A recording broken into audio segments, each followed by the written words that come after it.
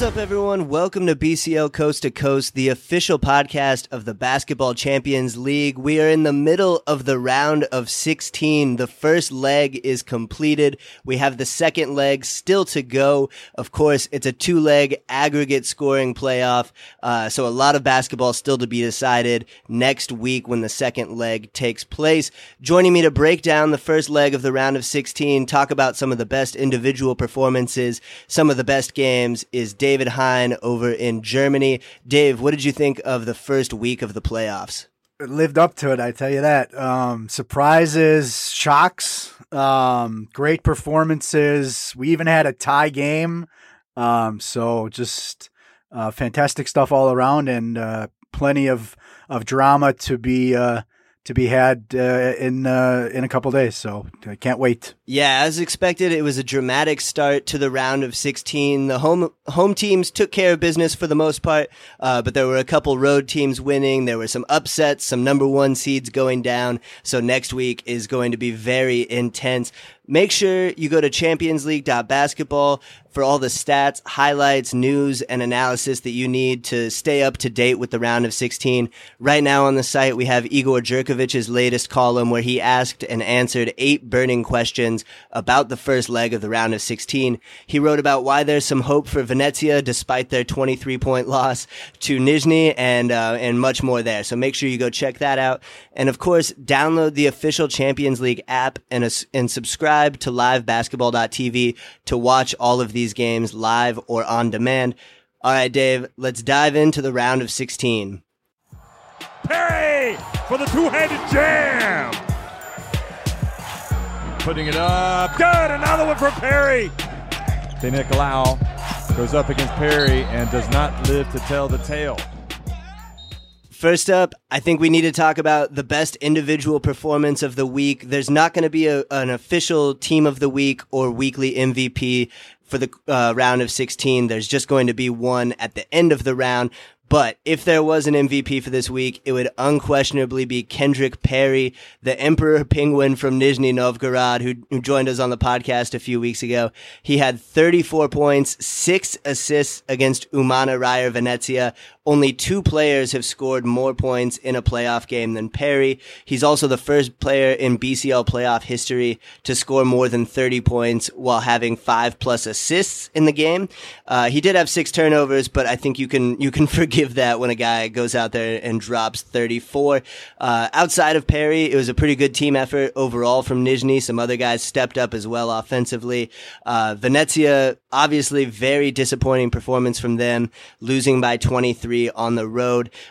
Dave, obviously Perry was the headliner here, but what kind of jumped out to you from this game? Just sticking with Perry really quick, the fact that he was, really able to take over games. He hadn't really done a lot the last couple of weeks in the regular season, but just took over this game with his shooting. Took 20 shots.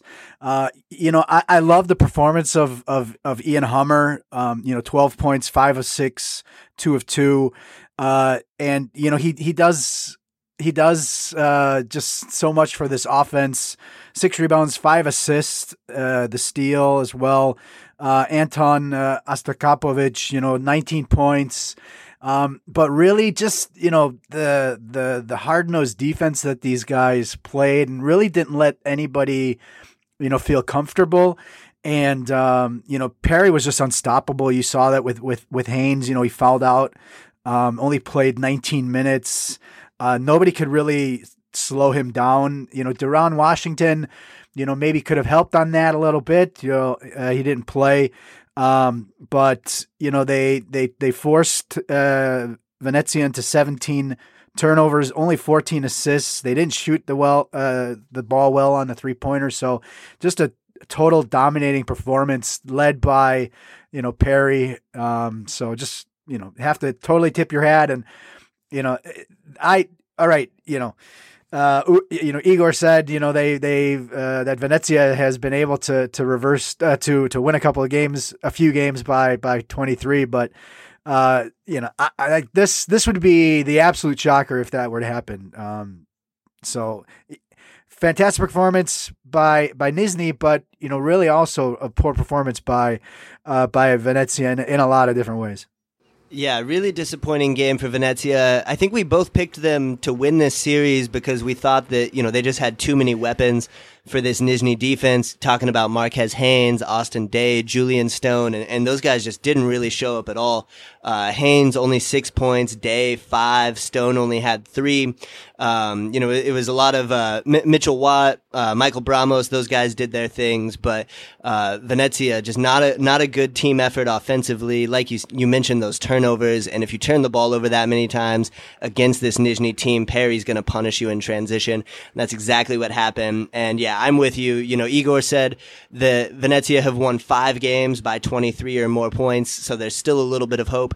I don't doubt that they can score the amount of points that they would need to pull that off in theory. We know this is a team that can go out there and put up 100 points in a game, but I don't see them being able to get the stops that it's going to take to make that happen.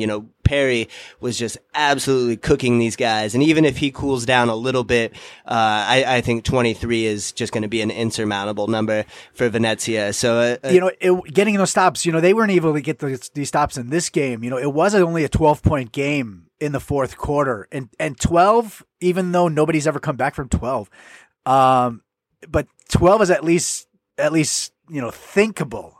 23, right? That's just there'd have to be a total meltdown, in my opinion, a total meltdown by Nizhny for that to happen. Yeah, I think it's going to take a miracle for Venezia to get back in this, but that's why they play the games. We'll see what happens next week in the second leg. Nobody has ever won a 2-leg series in the first leg, so we'll have to see what happens. Maybe Venezia get really hot, maybe Perry is ice cold, and they can turn this around. But it looks like Nizhny will be headed to the quarterfinals if they can, replicate even 60% of this performance next week.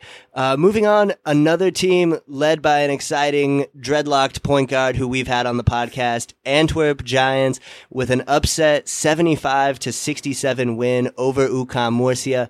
We say it's an upset because they're the 4 seed and Murcia are the 1 seed, but Dave and I actually both picked Antwerp to win this series because of their youth, their athleticism, their energy, the way they get up and down the court.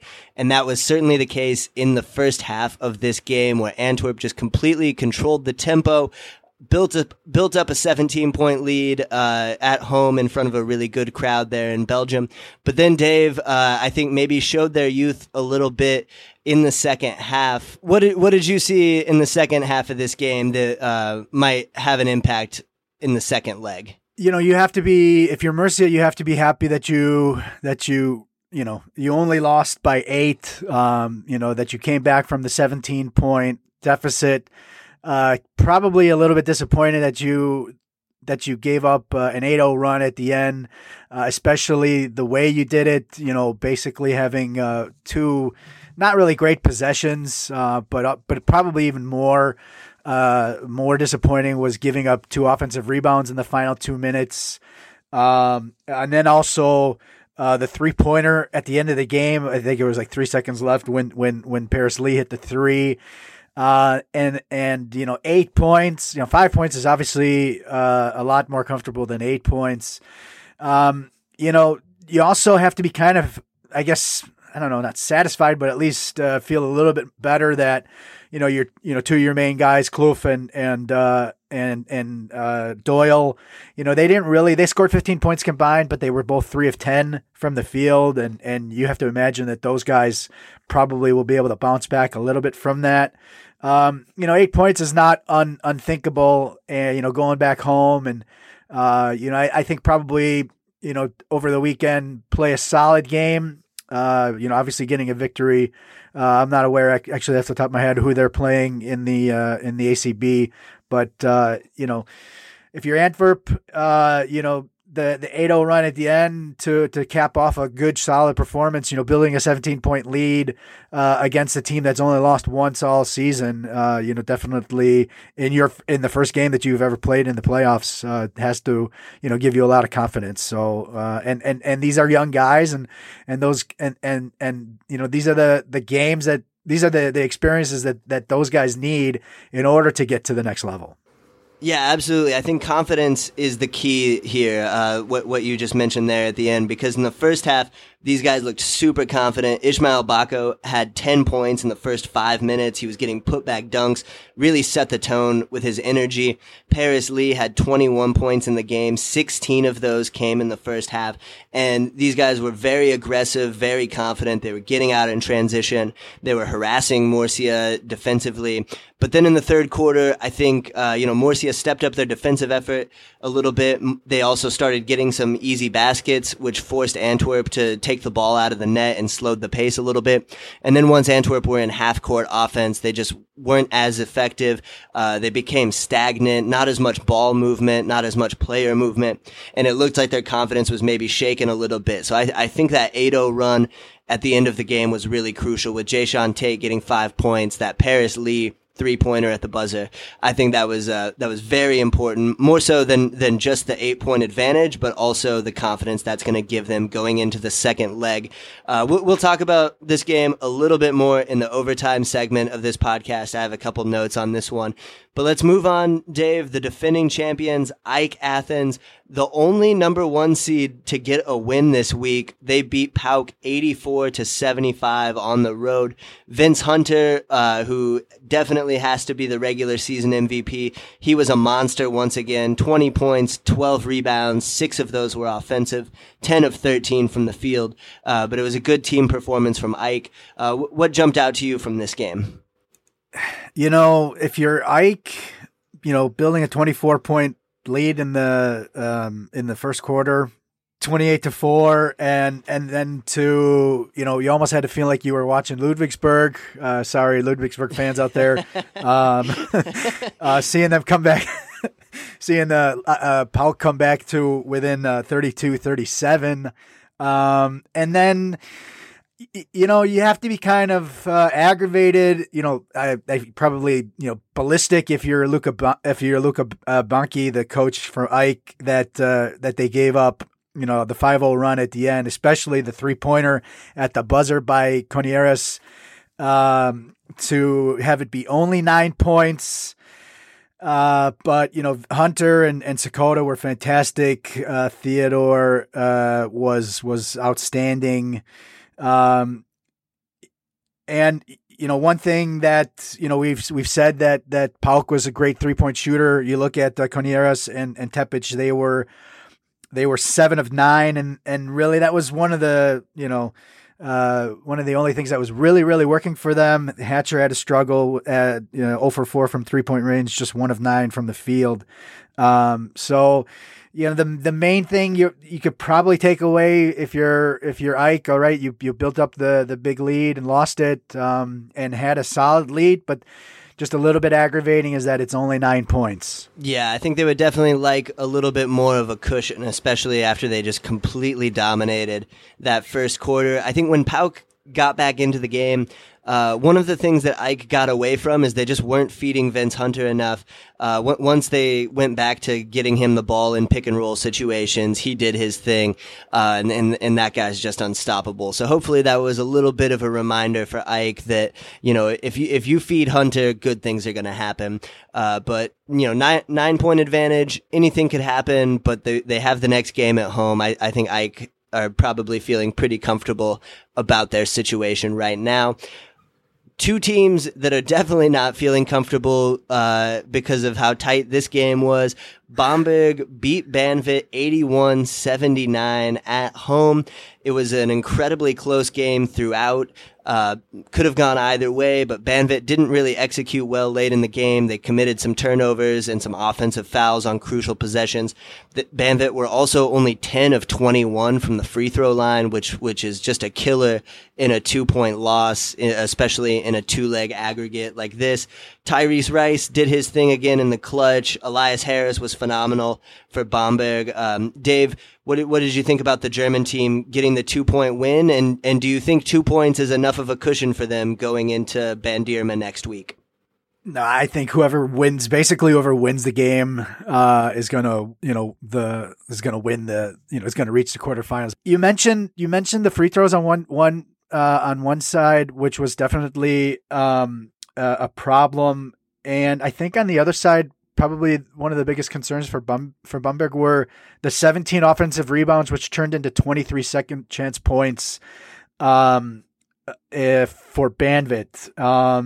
Morgan and Eichel, they combined for 11 of those 17 offensive rebounds. You saw some great guard play, which is what we figured there would be. And, Bamberg only turned the ball over 9 times. Those free throws, I can bet you those free throws are going to decide, will have made this could have decided this tie. But they're going to have to, Bamberg is going to really have to pound the glass a little bit better, defensively, especially knowing that Banvit's going to have extra energy going back home in front of their crowd there. So comfortable, for sure not. And this was, must have been a nerve-wracking game for both fans. 5 points. You mentioned close throughout. 5 points was the biggest lead for either team in this game. So just you could watch the whole thing, and you never saw one team really able to take control of it. Yeah, we mentioned in the preview show that this was maybe the tightest matchup overall, and it certainly lived up to that. A couple other final notes here. Bamberg, only 3 of 20 from the three-point line. I think that was really surprising, given that they were on their home court. So that maybe doesn't bode well for them going on the road for the next game. You mentioned Banvit with their offensive rebounding and how it was Morgan and Akiel doing most of the damage there. I think Banvit's size overall is just a problem for Bamberg with Gary Neal and Mackenzie Moore. Those are big guards. I think they're going to cause some matchup problems in that second leg. So I think Banvit are in a really good position, even though they lost this by 2 points. I still like Banvit to win this one and advance to the quarterfinals. Moving on over to France, where Le Mans played Bologna to a 74-74 tie. This was another game that was really back and forth. Dejan Kravic was playing really well for Bologna in the first half, was able to help them build a bit of a lead. But anytime Bologna built a lead, Kendrick Ray, their new addition, or Valentin Bigot, they had a response. Ray finished the game with 21 points, Bigot a BCL career-high 25. Le Mans also were able to do this with a combined 0 points from Jonathan Tabou, Michael Thompson, and Antoine Eto'o. So very, very interesting situation there from Le Mans.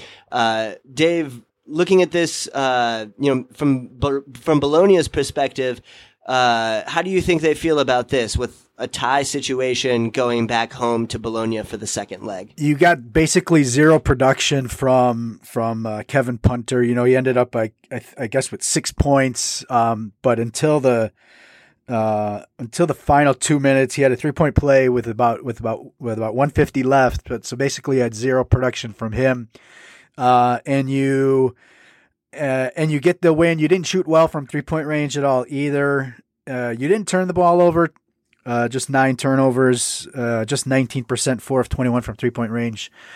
So I think you could be satisfied. You played pretty good defense. You mentioned 0 points from those guys. And the guys that needed to produce a little bit, did produce a little bit.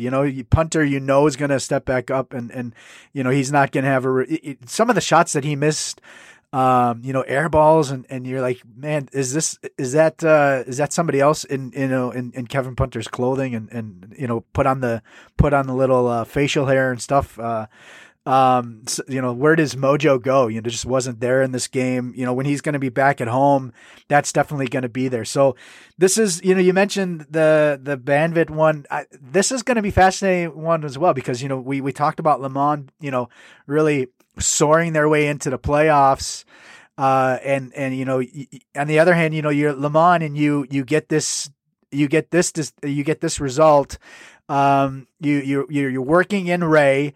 Bigot has continues to play excellent basketball, and then you also do that with 0 production from really 3 important players. So on the other hand, you also have to be pretty excited.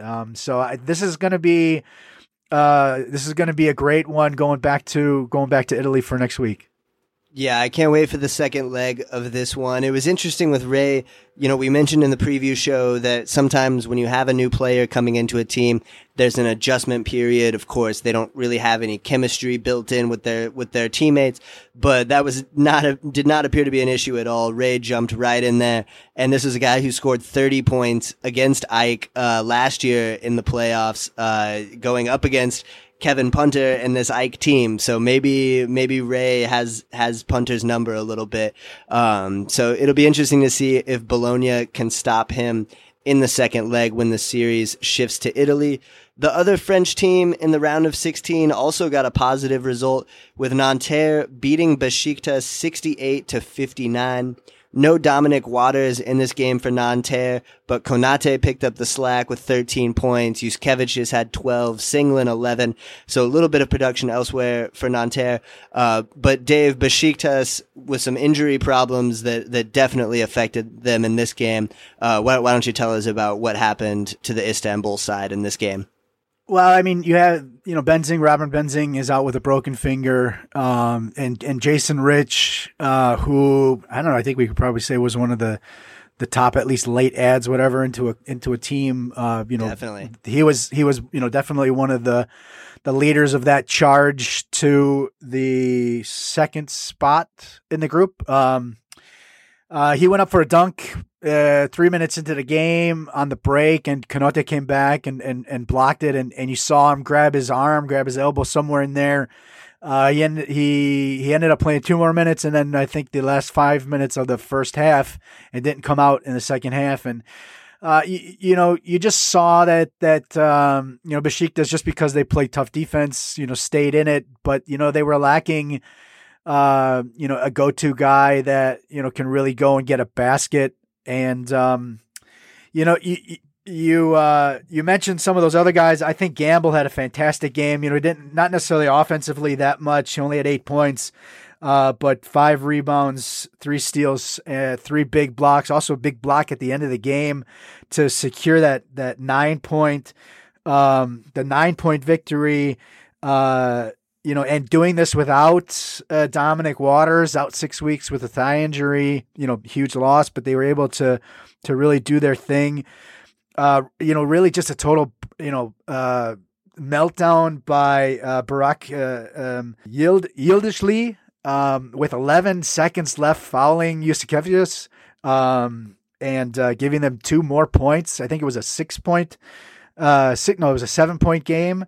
And fouled him with 11 points. So that's, you hope for his sake that this doesn't get decided by 2 points, because giving up those 2 points, Coach Jovanovic just lost his mind. How could you give up that foul, in a 2-leg game like this? So for his sake, I hope this doesn't get decided by 2 points. Yeah, for sure. Besiktas in this game, only 4 of 20 from the 3-point line. That Rich injury just really killed them. I picked Besiktas to win this series, but my main thought there was that Rich is one of the best one-on-one scorers in the BCL, if not the best, and I just didn't think Nanterre were going to have an answer for him. But if he's not out there, if Benzing's not out there, there's just really no offense on this team. Phil Pressey is a great passer and a great defender, but he's not going to go out and score many points for you.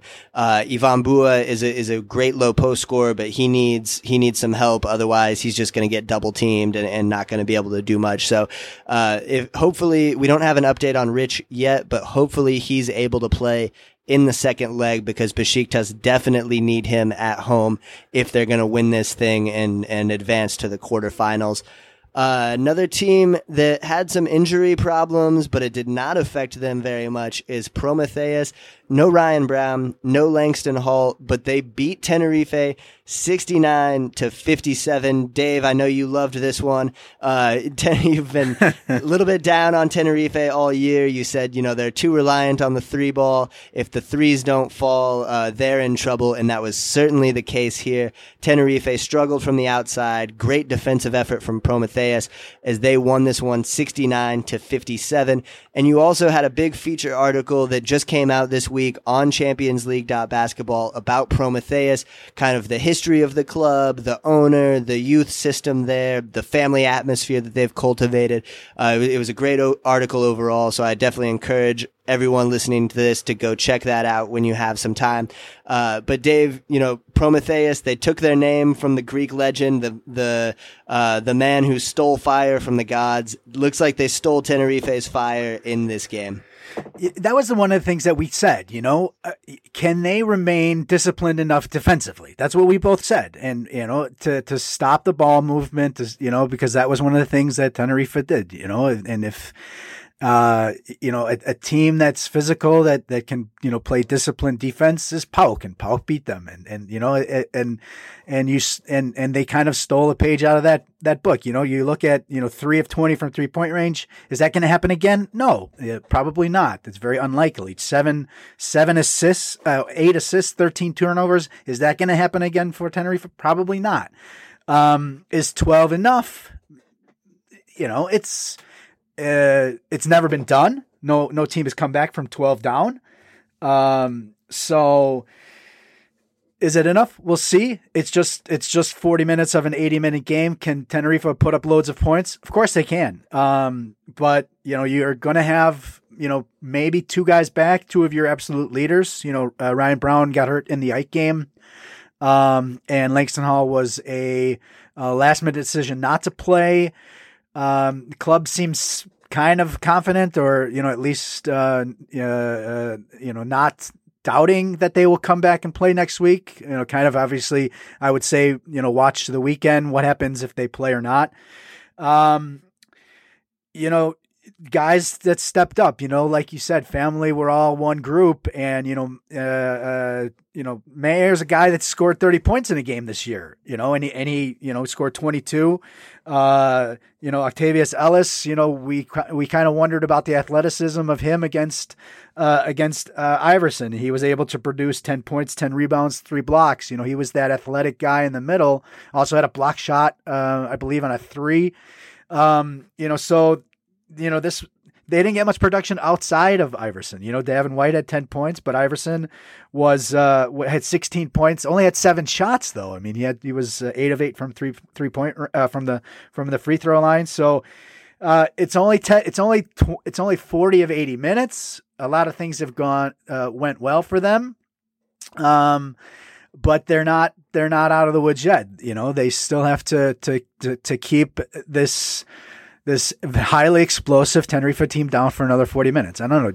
Yeah, this is going to be a fascinating second leg, because we know Tenerife can put up a ton of points, but this Prometheus defense really impressive in this game. This was the first time ever that Tenerife scored fewer than 60 points in a BCL game.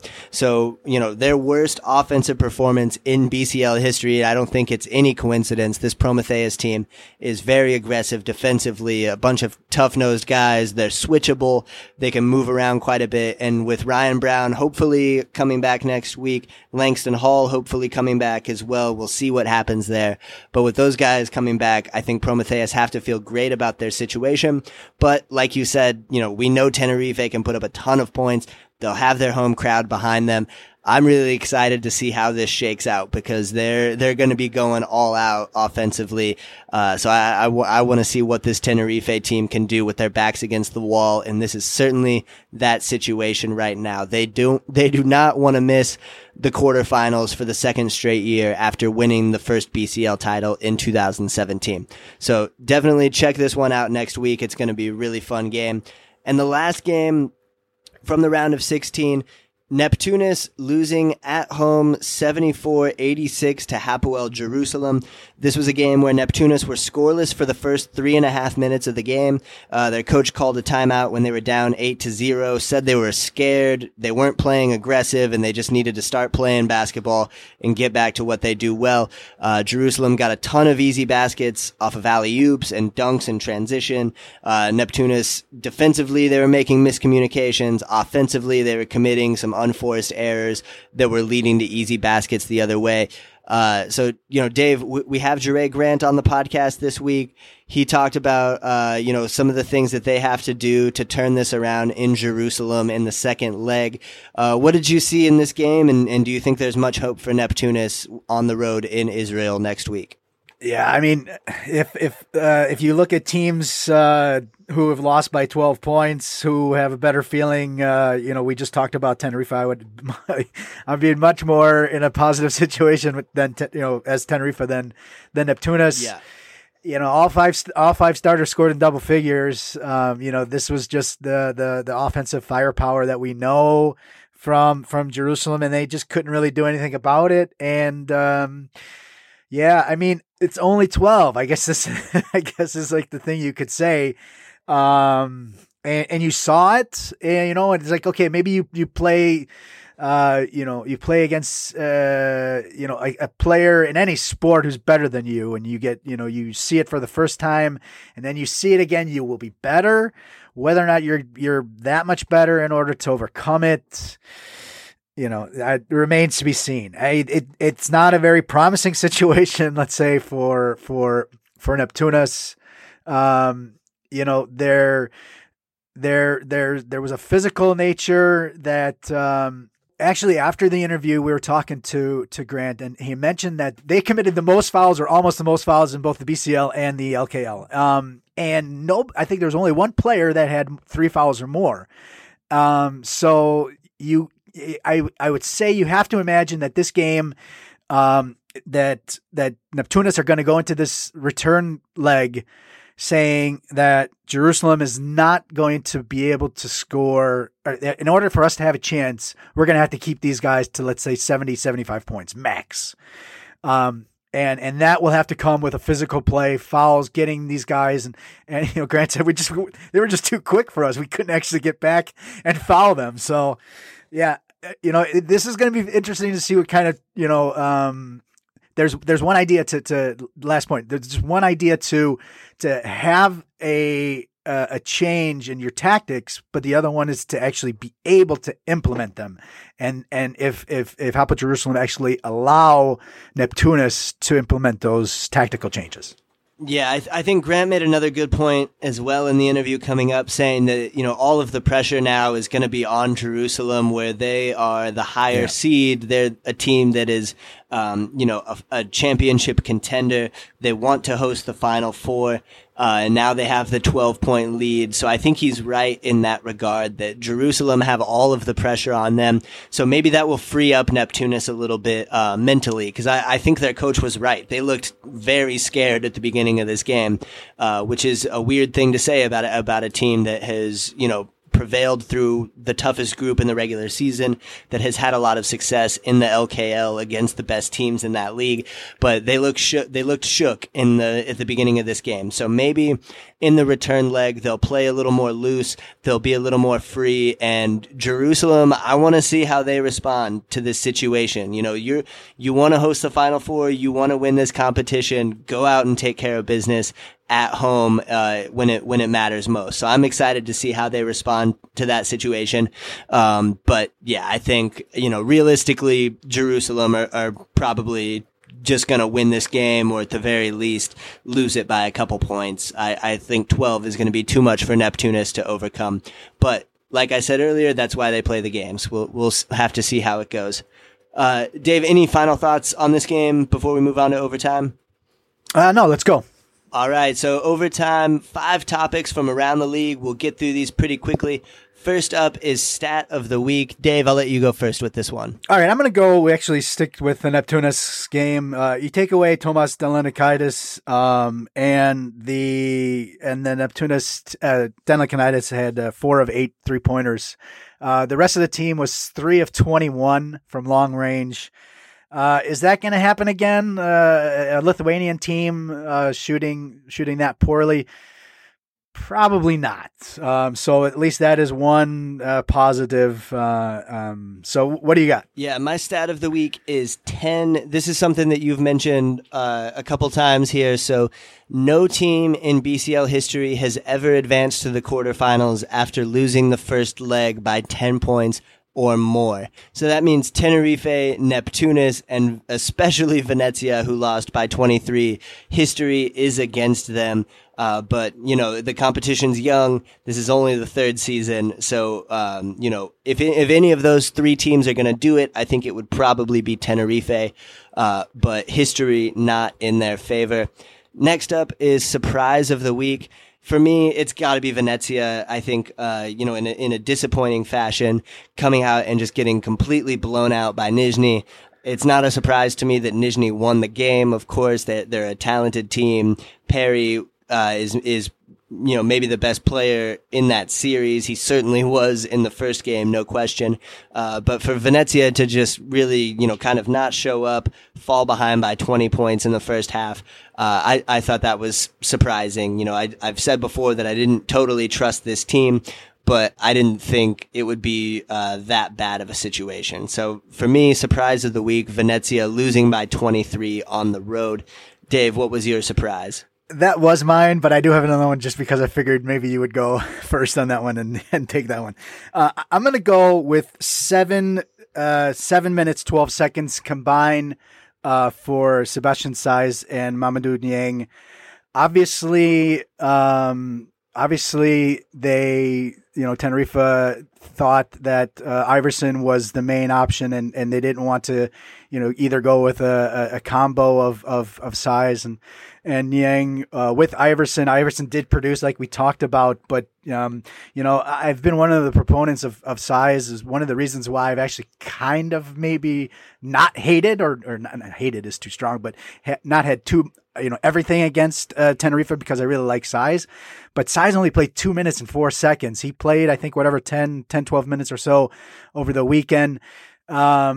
So that for me was a surprise, because I thought that may have been one of the combatants against the athleticism of the bigs that Prometheus had. So 7 minutes and 12 seconds combined for those two. Yeah, that's a great point. I would expect to see some more Sebastian Saiz next week in the return leg. Next up, Overreaction Friday. Dave, I'll let you go first with this one. I'm going to go with Luka Banchi going crazy at the end with giving up the Conares 3-pointer, to make it only a 9-point game for PAOK. That's not going to make a difference. You mentioned no team has ever come back from 10 points.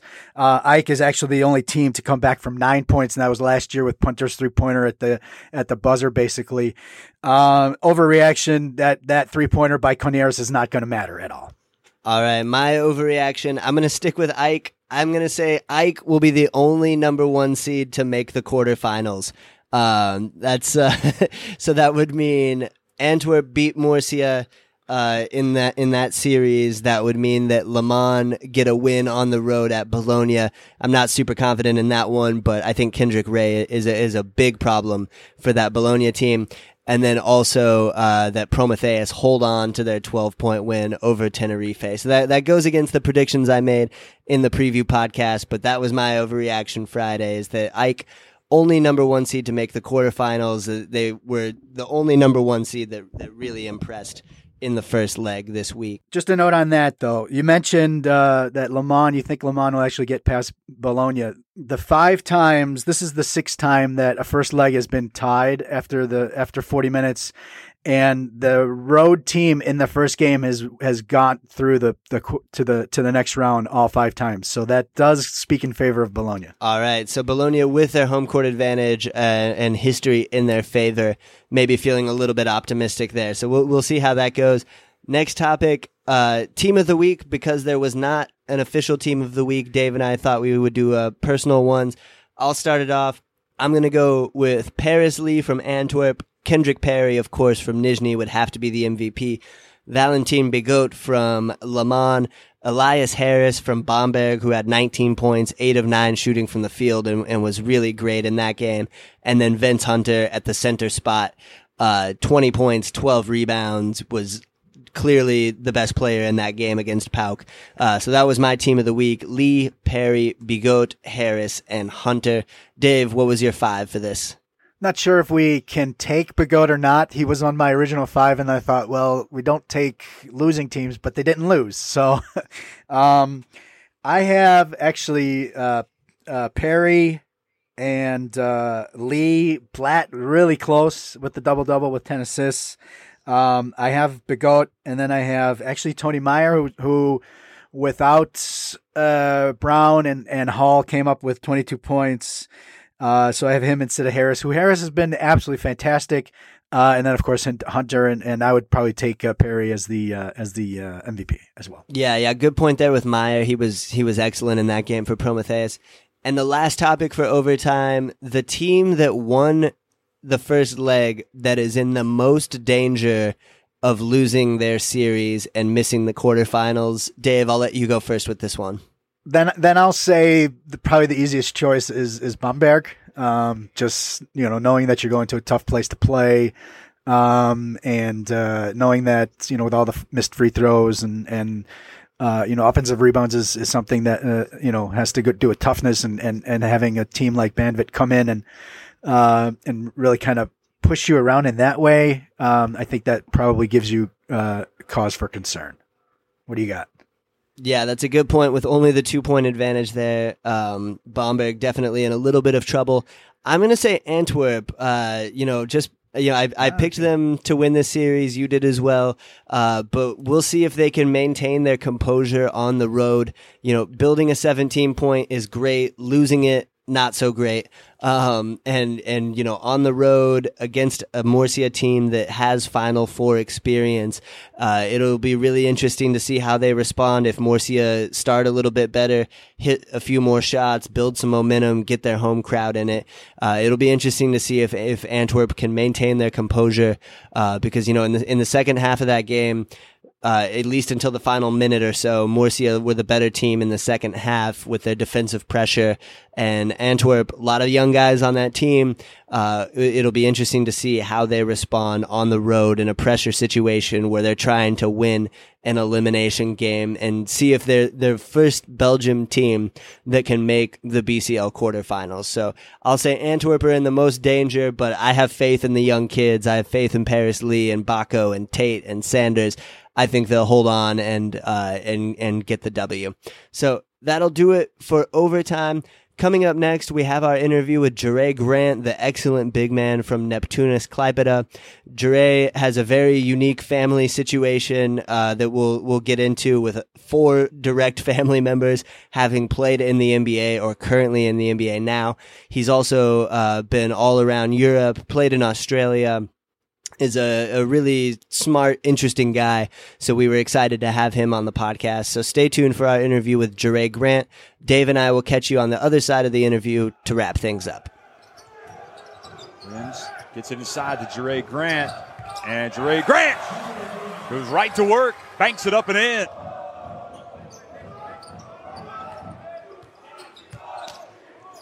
And it goes, and Grant just comes right back at you. Weaver yet to get it going. Williams inside to Grant. Little jump. Oh, he's got such a soft release, folks. All right, so on the show this week we have from Neptunus Klaipėda, Jure Grant. Thank you for coming on the show. Thanks. It's good to be here, man. Okay, so first of all, you guys are coming off a tough loss at home against Jerusalem. It was a 5-point game. This is a 2-leg tie basically. And it was a 5-point game with 3 minutes left. And I'm sure that would have been a lot, more comfortable maybe going into this, the second game in Jerusalem. It ended up being a 12-point loss. Maybe, what happened, what went wrong, in that first game? I think that, we went in with a mindset to try to stifle them defensively, and I think just that their advantage, they were so much more athletic than us, and their running game is incredible. So I think they took advantage of that. We weren't hitting, a lot of our shots, a lot of the shots that we normally hit, like our threes, weren't falling. I think we shot like 19% or something like that from 3, and they took advantage of that. As soon as we missed, they go down, throw an alley-oop dunk, a fast break dunk, and I think we didn't respond in the right way. You mentioned the alley-oop dunks. One of the things that also is a characteristic of that team is just really a lot of presence down low. Obviously that's one of that's where you're responsible for Neptunus. Maybe just what it's like going against that front line. With Stoudemire, Thomas, and Owens, who have really been. I guess we could even say torturing defenses all year. What was it like going against that front line? It was good. I think it was good for our team as well as personally, because being able to see, how we stack up against a team with that kind of budget and with that kind of fan base, with that kind of history, and they're obviously favorites to win it, and they're favorites to win the Israeli League, whereas we're the exact opposite. So it's a David and Goliath situation. But you can never count us out. We've dealt with situations like this before, and going into the next game, I think we're just as prepared as ever. Yeah, Jure, you guys had a really strong regular season. What does it say about this group that you were able to, rally? You kind of started strong and then had some struggles there in the middle, but then you were able to rally late and make the playoffs in what was probably the toughest group overall. What does that say about the team that you guys have there in Neptunus?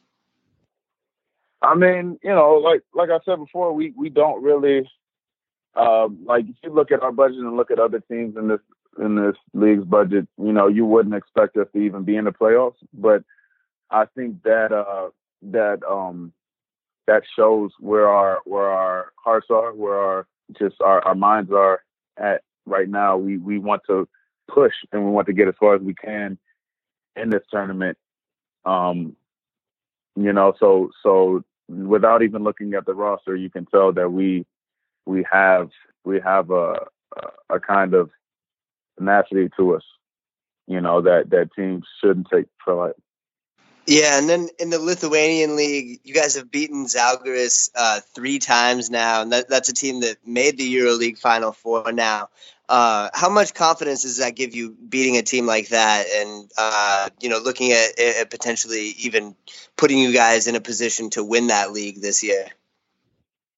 Well, a lot about basketball is about matchups, and some teams match up differently with other teams, and a lot of people don't really think about that, but you got to look at that and realize that we have the type of team that can beat Žalgiris and other teams as well. So I think our chances to winning this league are good, are really good. Now we're sitting at second place. I think that the next few games in LKL are going to be important for us as well. I think we can't, just drop any games like we did, a little while ago against certain teams. I think we got to make sure we win those games, and then when the games against Žalgiris and we just come up, we got to take care of those as well. Probably every time you've been interviewed, and who knows how long, your father and your uncle, both of them obviously played a long time in the NBA. Your uncle, won 4 championships, 3 of them with the Bulls. You also have the 2 younger brothers that are both in the NBA right now. To kind of go into this, maybe take us back to, growing up, maybe the backyard or front yard, driveway, battles. What was that like? You also have there's a fourth brothers that's there as well. Maybe just talk about the driveway battles and what they were like. 2-on-2 was a monster growing up. We used to go 2-on-2 all the time, and it was me and my youngest against the 2 middles. And we used to have fun, on the blacktop, on the driveway court, because every house we lived in, we had a driveway course. So we would have fun, play. It would get competitive, obviously, You ask us to this day, everyone will say we won the most games or I won the most games or whatever, but it was fun, And as far as my father and my uncle, we used to go during the summers. I used to go in high school every year to California, and work out and enjoy my time with him. My father coached me throughout most of my life, things to tell me what to do and how to be successful, not just in basketball, but in life. Obviously it's a father and son connection. So it was a lot, it got a lot deeper than basketball. And was there ever any pressure to play basketball, with your dad, your uncle, or was it just something that kind of you always wanted to do anyhow, growing up around the game as it is anyhow? Well, when you grow up around the game, you just develop that love for the game. It's hard to explain, but it's just something you want to do. So it wasn't so much pressure. I mean, yeah, it was like, yeah, you're going to play basketball, but at a certain point, you're like, this is what I want to do. This is one of the things that I want to help define my life. And at the same time, you got to realize that life is way more than just the game. Life is way more than just basketball. There's things outside that help you become who you are, and one of the benefits actually of playing, in different countries and seeing different things is you get to immerse yourself in different cultures and become just more intelligent in different aspects. Yeah, just kind of get some different perspectives, right? Absolutely different perspectives, and I think it helps with empathy as well. You put yourself in others' shoes. Not to the point where you can actually imagine being that person, but to the point where you can help yourself understand, what might be going on in that person's lives, or how their country is different from your country or whatever. It just helps connect the world. Basketball makes the world a lot smaller. Yeah, for sure. Yeah, it's definitely a global game at this point. When you were a kid, so I think you were maybe like 9 or 10 years old when your dad retired. What do you remember from those times? Because I assume, you'd probably be like at the arena with him, and he's, going up against some of the great players from that era in the 90s. Right. What do you remember from those times, and who are some of your favorite players, either guys that your dad played with or opponents that he went up against? I remember some of the games. I remember going to the games and just being that goofy kid dancing on the Jumbotron, and a few games, going and actually being the ball boy, wiping up like the sweat for the guys, for the NBA players, and I remember giving an interview after one of the games, actually an interview for one of the games, and they asked me who my favorite player was, and I told them it was Juwan Howard, and obviously, I go home and I get all this stuff from my mom, and my dad's like, nah, it's okay, it's cool, but obviously, it's my dad, so I don't think of him as a basketball player. I think of him as my father, as my, like that's my guy, so it's not the same as seeing, someone else on the court and just being, oh yeah, that's Harvey Grant, that's my dad, Yeah, for sure. How often do you get to see your brothers play now? Do you get a chance to go see them in person, or are you the type of guy who wakes up at like 4 a.m. to watch them play, or just kind of like catch them later on League Pass and that type of thing? Man, it's tough because over here in Lithuania, it's the time difference is crazy. So they'll come on TV at either 2 a.m. to 4 a.m. you know, if it's a game, if we have a game that night and then the next day we have no practice, which is very rare, you know, I might stay up pretty late to watch them. Or even if it's on a Sunday, then they'll play at 10:30, you know, or something like that, and I might stay up to watch them. But it's hard, it's difficult, you know. So I try to check their highlights, you know, when I can and see how that's going. But during the summers, we're really when we get together and we do all our brotherly love type things. So yeah, you know, we keep in touch during the year, but it's limited to how much I can actually see them play. You grew up in, I guess we could call it suburban DC in Maryland, and you know, you went to Right. DeMatha High School, you know, which, you know, Right. has produced a lot of great athletes in various sports, you know, politicians, sportscasters. You look at the basketball guys, you know, Adrian Dantley, Danny Ferry, Joseph Forte, you know, Bogans, and then, you know, before you guys, and then after you know, we've seen Victor Oladipo, Quinn Cook, Markel Fultz. Maybe just talk about, we kind of always try to ask our American players, you know, what it's like growing up in the basketball scene where they are. You know, maybe talk to us a little bit about maybe DeMatha and maybe the DC basketball scene. Right. Well, actually, it's funny. I you know, all the guys you mentioned were actually, you know, obviously great high school DeMatha graduates, but one of the guys that I actually looked up to and forward to was David Aldridge.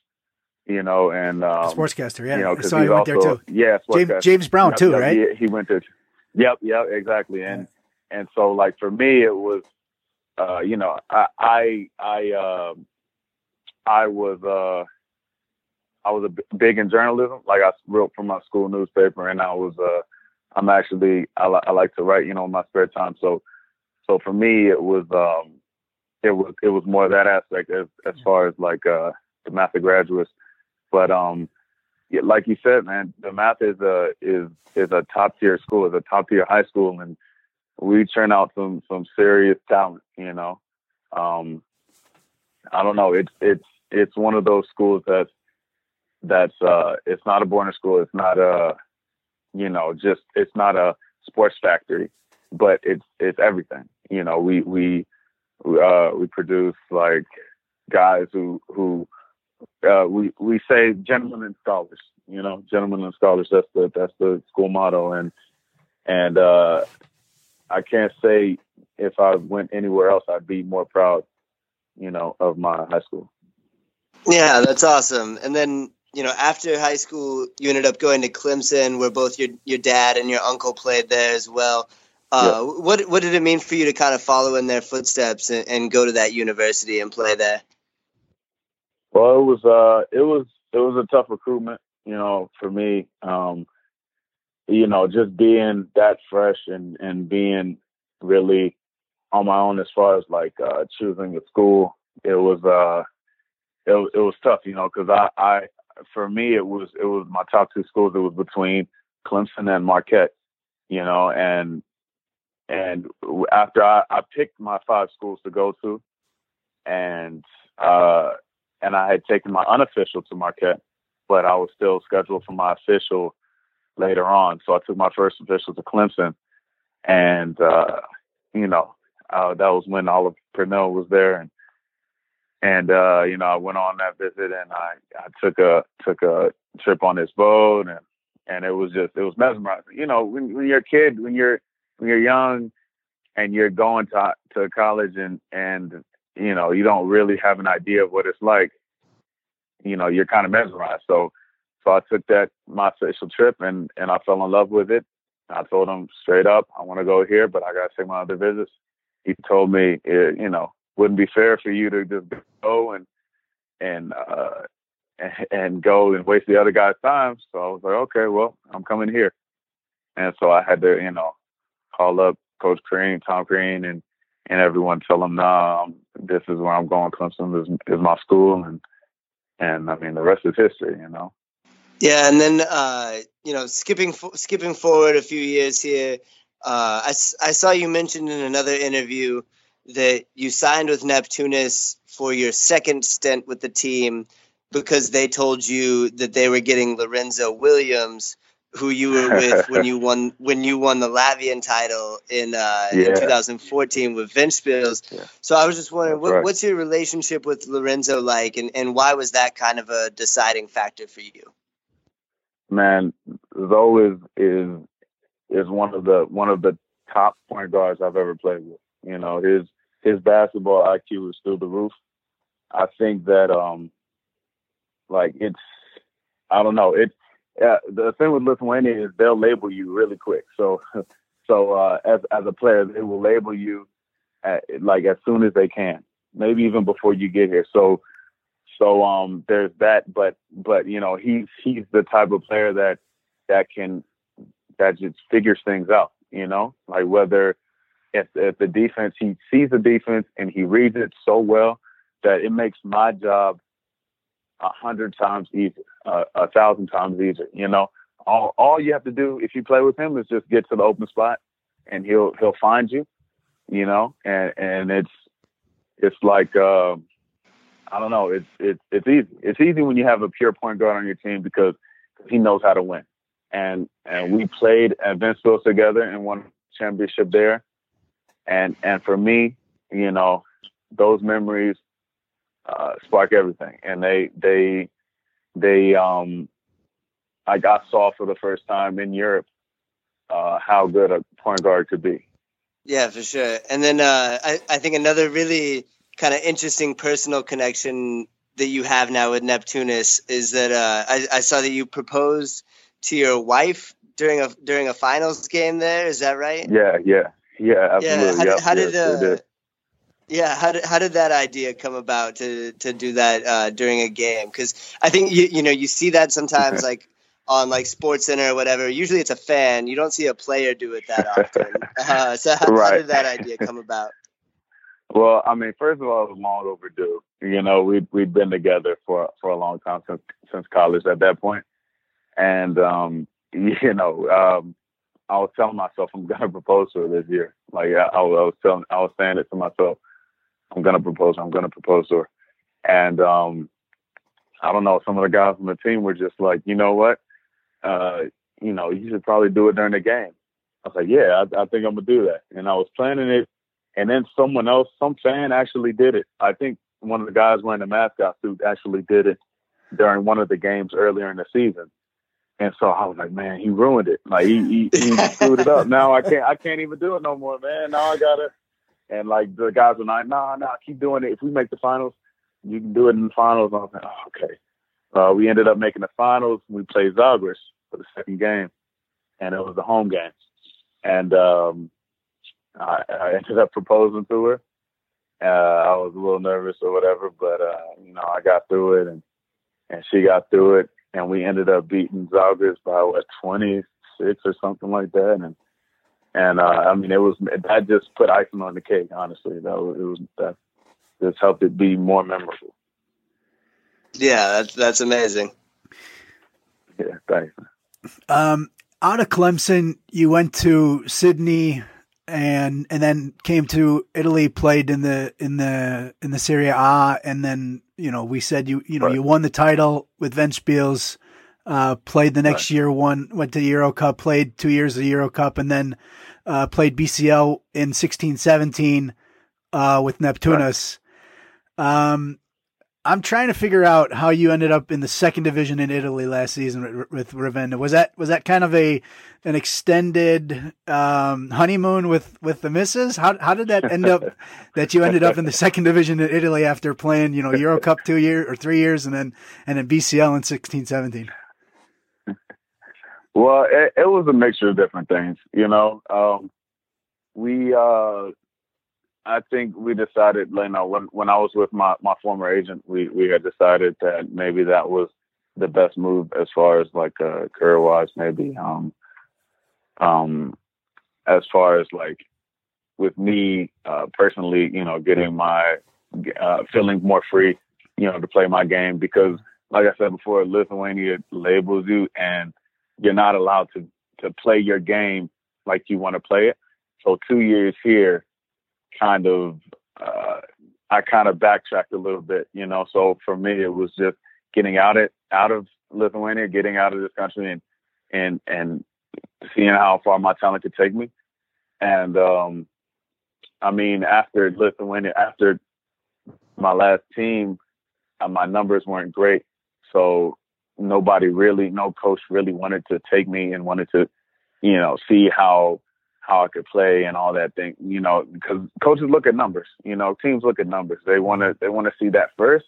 And after that, they'll, you know, take a chance. So I went to A2 Italy, went to Ravenna.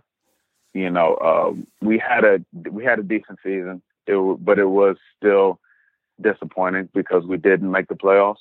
But you know, our coach is doing well now. He's the coach for the Bologna team, the second division Bologna team, and probably gonna move up this year. And then I eventually changed agents.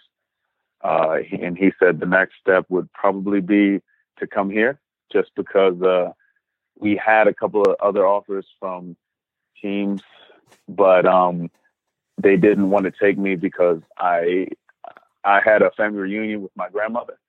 And I mean, long story short, you know, the way some of these European coaches are, their way of the highway, and which is understandable. You know, so we ended up coming here, and you know, I mean, I guess things worked out because we're in the playoffs now and second in LKL. Yeah, and I mean, you've been averaging a double-double pretty much, or you know, close to a double-double in the BCL. Obviously, having a great year. Yeah. Unfortunately, you haven't been able to make it to the team of the week in the BCL for whatever reason. Yeah. I don't, not necessarily if you feel underrated or whatever, but you know, did you then, you know, because like you said, nobody really wanted to take you. Right. Did you feel you had something to prove then going into this season? Absolutely, man. Absolutely. I've been underrated my whole life, you know, and which is weird because, you know, you think like the son of an NBA player, you know, oh yeah, he's going to get all this hype, whatever, blah, blah, but that's not the case for me, which is cool, which is great. You know, I always play like I have a chip on my shoulder. And so being an undersized 5-man and doing these things, you know, people say I can't do this, people say I can't do that. And then when I do it, they're like, oh, it's just, you know, it was just this. And then I do it again. Oh, well, it's just this. Oh, I'll do it again. Oh, it's just this. Well, you know, you kind of develop this persona about you, you know, and for me, my persona is, you know, prove to me that I can do it, you know, because I'm going to prove to you that I can. You guys have something to prove now in the return leg. You know, you mentioned that you guys didn't shoot well from 3-point range. I think that's probably an understatement. You take away Delanikaitis, who went 4 of 8. The other guys were 2 of 23. That's probably not going to happen again. And so you have that. You have that maybe in favor going into the return leg. Of course, you're going to Jerusalem. Maybe just to kind of close it off, you know, what do you think this team needs to do to turn this tie around and get to the quarterfinals? I mean, just play better defense, you know, because at the end of the day, if we miss our shots, we miss our shots, you know. But defense is literally just mostly heart and effort. You know, we can't let guys go by us one-on-one every single time. I don't care how athletic they are, how good they are. It's at a certain point, it becomes about pride, you know? And I don't know, defensive intensity would definitely help us turn this around, especially over there. And I played in Jerusalem before, you know, my last stint in Neptunus, and they are a hyper crowd, you know. They like to They like to, do the chants, and they like to get in your face and everything. Even the team. The team is like the crowd, There's a lot of energy, a lot of pressure, but I think the pressure is on them. I think if we match our defensive intensity with how bad we want to win, I think we can pull off the upset. All right, fantastic. Jere Gant, thanks for coming on the show. Good luck in the return leg in Jerusalem. Thanks a lot, guys. Thanks for having me.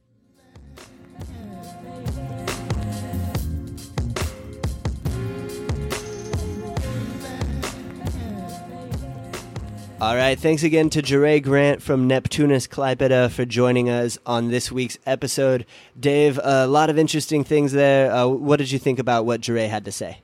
Probably for me, the one that was probably most interesting is that he, really felt that he had something to prove. You figured that the name, kind of carries so much, and going to Clemson and playing Euro Cup and playing BCL with Neptunus, and that nobody takes him, and he goes down to the second division in Italy. That just really that shocked me when I saw that, because I hadn't realized that really all year that he had gone down to the second division in Italy. So just that he had to actually face that was kind of surprising. What'd you think? Yeah, definitely. Of course, and he's been playing like a guy who had something to prove this season. He's been one of the most consistent big men in the league, a constant double-double threat. He struggled a little bit in the first leg against Hapoel Jerusalem, which was a surprise to me. He didn't have a field goal until late in the third quarter, but I expect him to really turn things around in the second leg. I don't think Neptunus will win that series, but I think Grant is going to have a really good game on the road there in Jerusalem. So again, thank you to Jere Grant for joining us on this week's show. Dave, we have the second leg of the round of 16 coming up next week. Tuesday, March 12th, Wednesday, March 13th. I'll be in Athens for the second leg of PAOK versus AEK, so I'm really excited for that one to see if Vince Hunter and company can continue their role and advance to the quarterfinals. Any final thoughts from you on the second leg before we wrap this up? I would just say, first of all, a safe trip over here to Europe, and enjoy the game, enjoy taking in the Vince Hunter experience, and see what happens there. But just lots of intrigue. I think all 8 matchups have really a super dynamic in one way or another to look into. So I think it's going to be a really fun round of 16 second leg.